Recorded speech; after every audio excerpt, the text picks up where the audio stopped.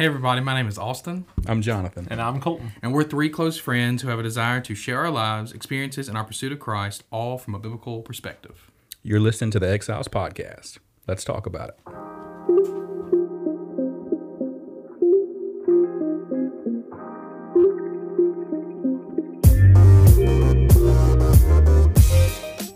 We are back. Well, at least part of us are back. The other ones just got back from New York. Guess who? One. One. The other. What did I say? The other ones. Did I? Oh, well, one of them just got back. Did he just go on a vacation? He just went to, it's not Waco. Where's his family from? Fort Worth, maybe? Yeah. He just got back from Fort Worth on a family. He says a week in Fort Worth 3 times a year is not a vacation. That's just going to see family. That's right. That's right. But it's away from work. It's a time of rest. And then he goes to New York this weekend. A weekend trip to New York. So I went to London when the Queen died. Same week the Queen died, I was in London. He goes to New York when Tim Keller passes away. How about that? Is he the theological equivalent of the Queen? No. No. Is there a one-to-one correlation? It is kind of a big deal, though. I mean, he was a pretty profound guy, and he planted a church there in New York, which isn't the easiest place to plant a church if you're a Christian.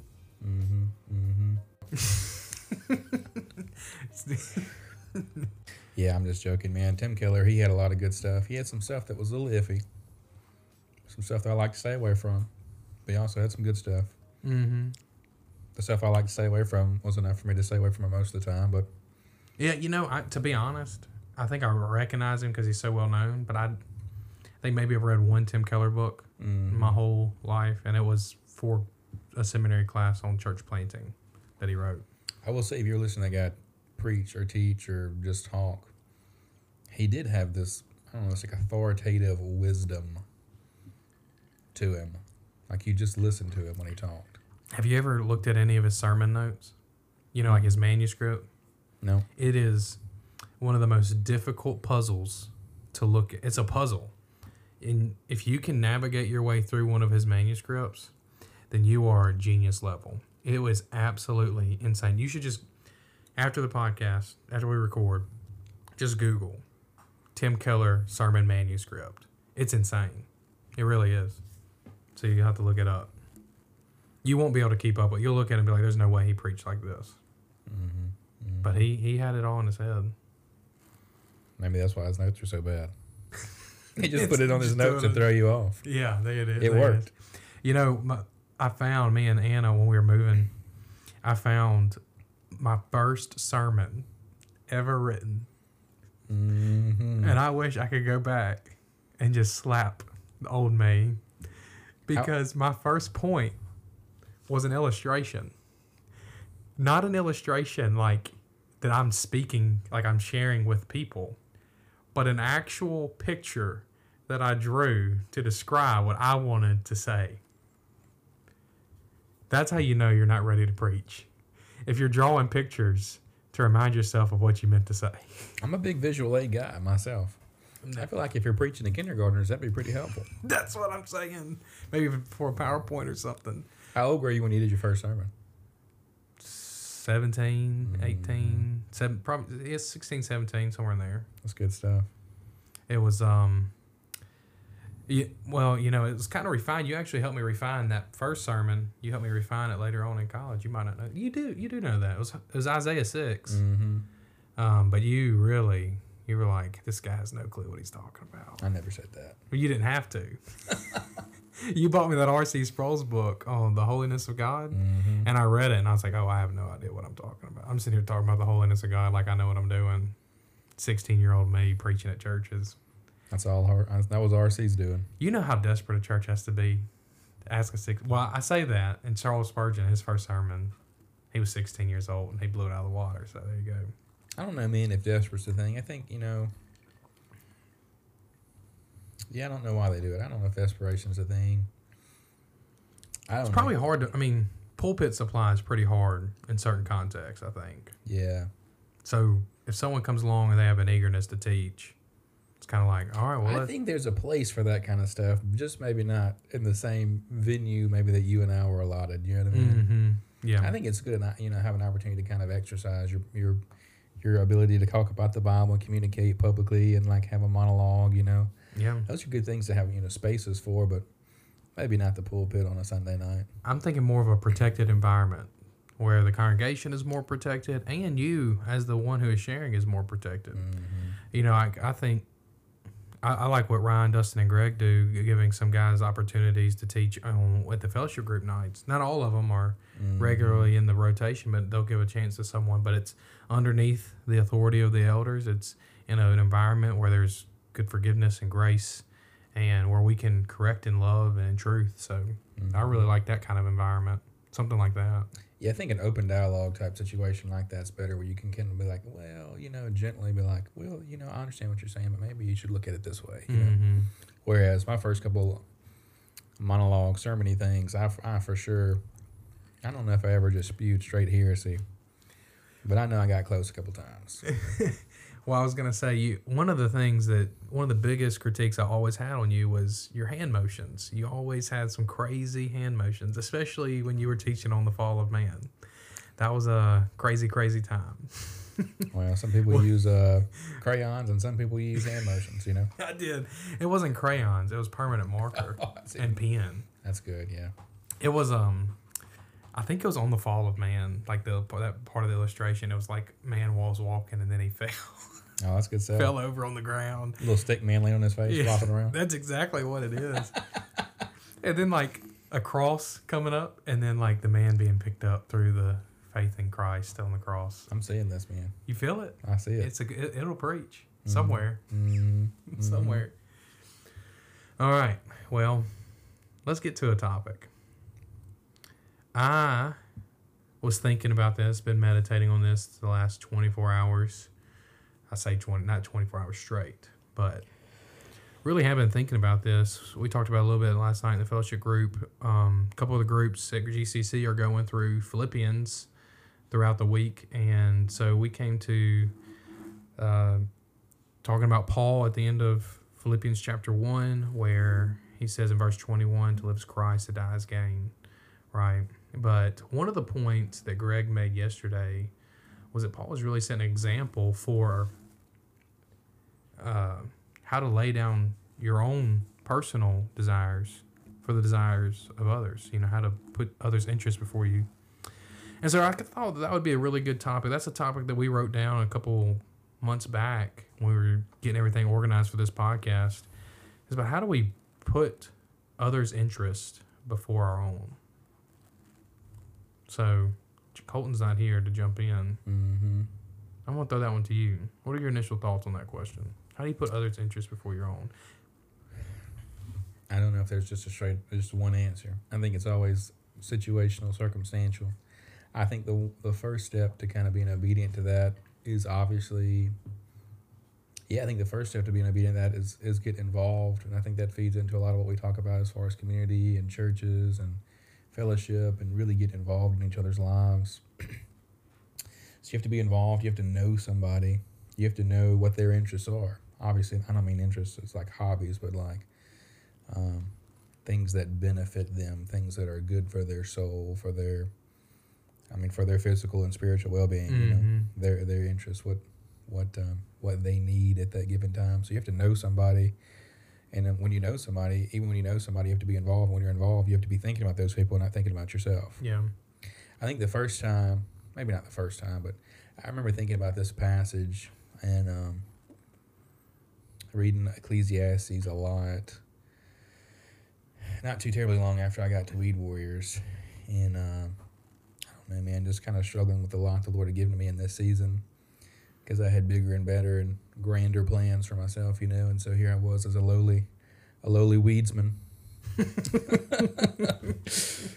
So I was kind of having difficulty with some pride and stuff like that. The Lord really humbled me through that. But just thinking about, being happy with the lot the Lord's given you and whatnot, and then thinking that the Lord had given me that lot, and then I could glorify the Lord in my job. And then thinking about the fact that my boss is not only my boss, he's also a believer. Mm-hmm. And so I have a unique responsibility. I have this I have a joyful responsibility and honor now, not only to honor the Lord in my work, but also to honor the Lord in my relationship with my brother, who is also my boss, by looking at after his interests. Mm-hmm. And so I remember when that landed on me, I really felt like a light switch went off, and I kind of took a lot more ownership in my job. I felt more responsibility to help where I could, to give advice when I could, to fix things when I could fix things, to really just kind of step up, go the extra mile, and not look at it like a job, or not even just a job where you're glorifying the Lord, but also an opportunity to serve my brother. Because my brother absolutely uses his business not primarily for his own gain. He could pay us a lot less and pay himself a lot more. Mm-hmm. He doesn't use it for his own gain, but it's a way to bless us. Yeah. And so he's looking after our interests. And so it's this nice, symbiotic relationship that we have where he looks out after us. And the more we look out after him, the more he can look out after us. You know what I mean? Yeah. So I thought that landed on me pretty hard. The first time I really thought through how sometimes looking out after other people's interests also is looking out after your interests, which kind of sounds a little less altruistic at that point, but you know what I mean? Yeah, I mean, I can see. Well, I do think you that tell in like looking out for someone else's interests is also looking out for your own interests. I don't think that it's necessarily anything selfish about that. Now, if your motive is I'm going to help this guy for my own gain later, then yeah, I think that there's a heart issue. Well, it's just Christian hedonism, right? Is that what it is? It's what it is. Is that what Piper would say? That's what he would say. Really? I think so. How do you think he would phrase that? He says, right, that God's most glorified in us. We're most satisfied in Him. Right? Sure. Right. So we're pursuing this joy, this thing for ourselves, but for the Lord. And as we pursue it for the Lord, pursue it for ourselves. Mm-hmm. We make Him joyful, we get joyful. Jay gets some money, I get some money. That's right. I think that's exactly what Piper would say. You think? Probably not. Well, as I was thinking about that, when I think about Paul and this example that Paul gives, when he says to live as Christ, to die as gain, and he says, I would much rather be with Christ because that's far better, but it's necessary for me to be with you. And when Greg kind of pointed that out, like Paul admits there's this thing that's far better than being with you, but right here, and that's to be with Christ, right? Mm-hmm. To be with Christ, to die and to be with Christ. But for now, I believe that it's true that Christ has made it necessary for me to be here with you, and that means my fruitful labor. Mm-hmm. And I thought that Tiffany really had the best illustration. She said, there's nothing more that I want but to be with the Lord. But I have kids, and I want to instill in those kids godly lifestyles and godly truths, and teach them about grace and teach them about the gospel and do all those things before I go. And, so Paul, I was thinking about this. Man, Paul, more than anyone else, had the right, in my opinion, to just say, hey, boys, I'm retiring. I'm going to go be with the Lord. But we see later on in Timothy when he says, I poured my life out as a drink offering for a minute, So, I think it boils down to what Jesus said, that those who desire to follow Christ, they will pick up their cross and die, and I think that's how we pursue the interest of others is, like, what are the things around you that mean gain for you? Ultimately, like, what is your greatest gain? Your greatest gain is Christ, and we all want to be there. But man, Christ also says in Ephesians chapter 2, verse 10, we are His workmanship created in Christ Jesus for good works, which He prepared beforehand that we would walk in them. So while we're here to walk in those good works that Christ has laid out. And those good works are looking at the interests of others. Mm-hmm. That's not only our brothers. It's also like, it is in the best interest of others that we tell them about Jesus so that they would be saved, I don't know. So I really like how they just kind of took Paul's life and here he is about to die, possibly in prison.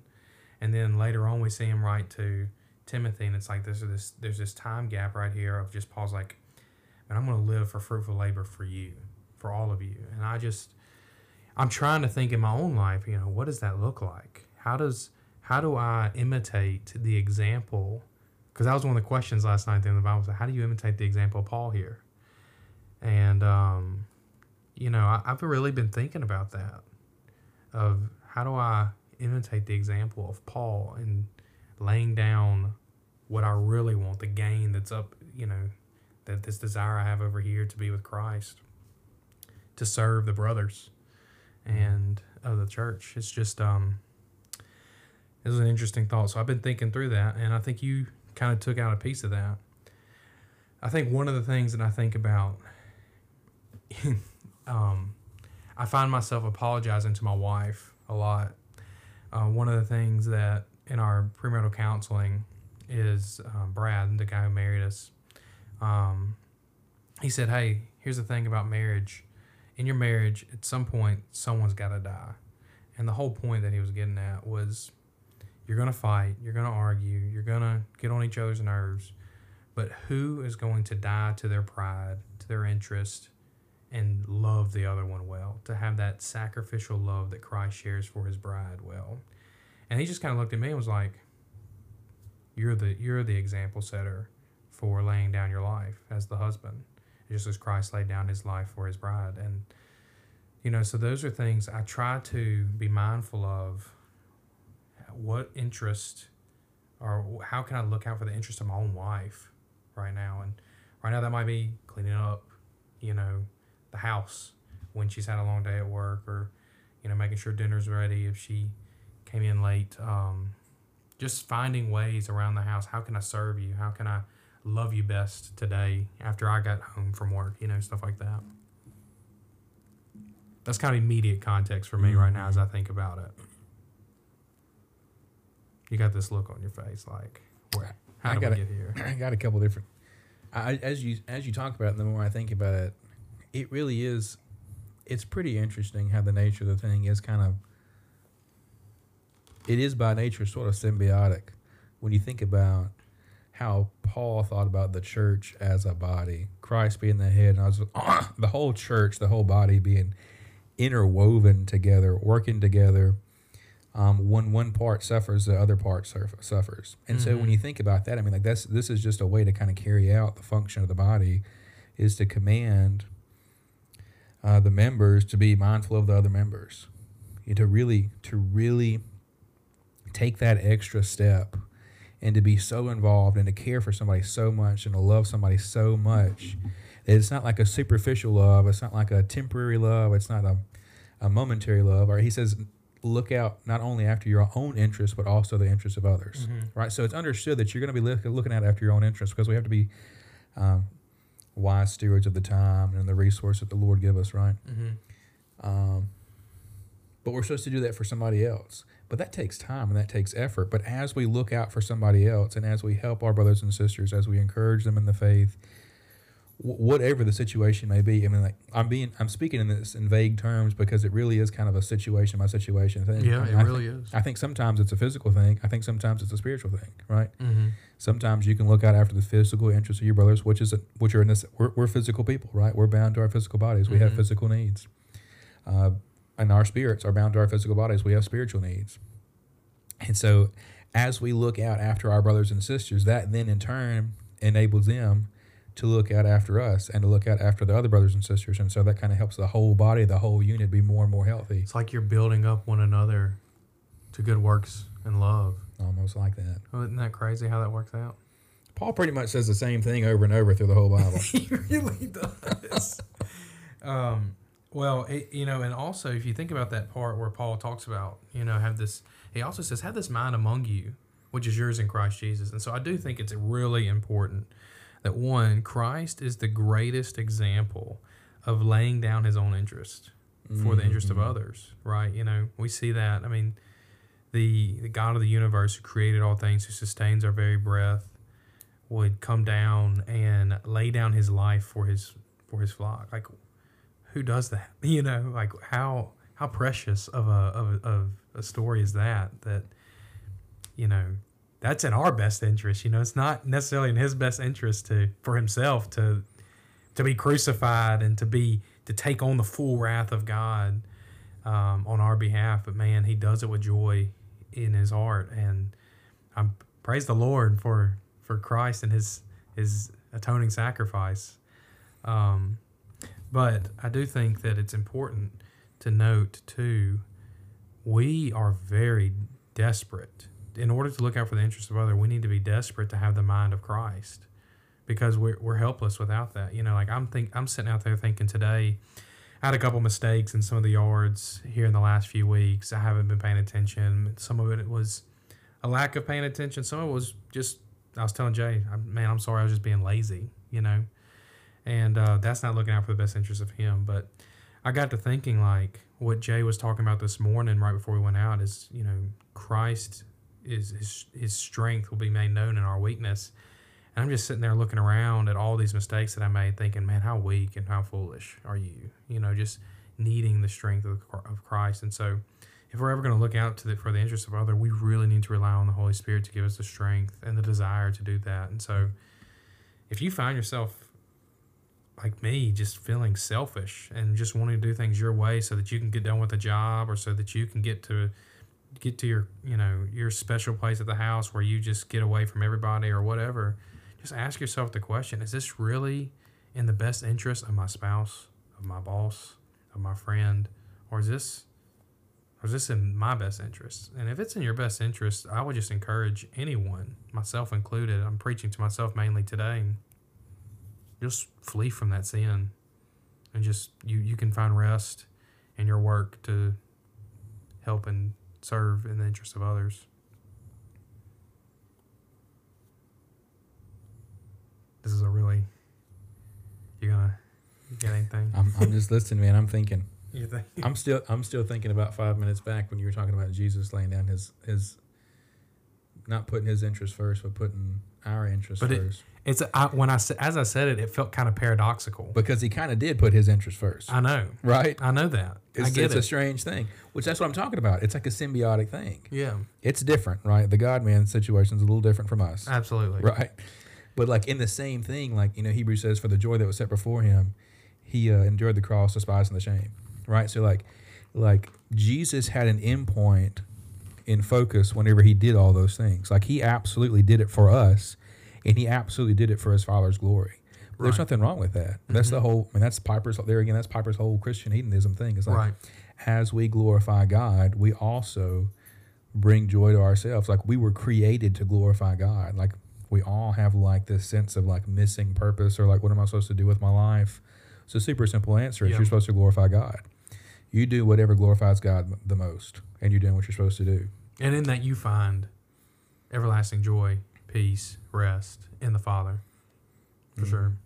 You glorify God by building up his body. Mm-hmm. Absolutely. That's it. Perfect. Never have to record another podcast. There you go. I hope you feel encouraged. You know what I didn't think about? Who's going to close us out? Not Colton. Colton's not here. Do you want me to close this out? You can have it. I got to open up the notes because I forgot how to say You don't have it memorized? This is your show. It's not my show. Okay, here we go. You ready? Mm-hmm. Should I do it like Colton? Nah, we'll leave Colton alone. All right, that's going to wrap things up for us. Be sure to connect with us on Facebook and Instagram at The Exiles Pod, as well as private message us any question you may have or may want answered. You can also contact us with your questions by emailing us at theexilespod@gmail.com. We have a new pod every Tuesday. Before you exit, be sure to leave a review and share this episode with your friends. Until next time, peace. Catch you on the flippity flip.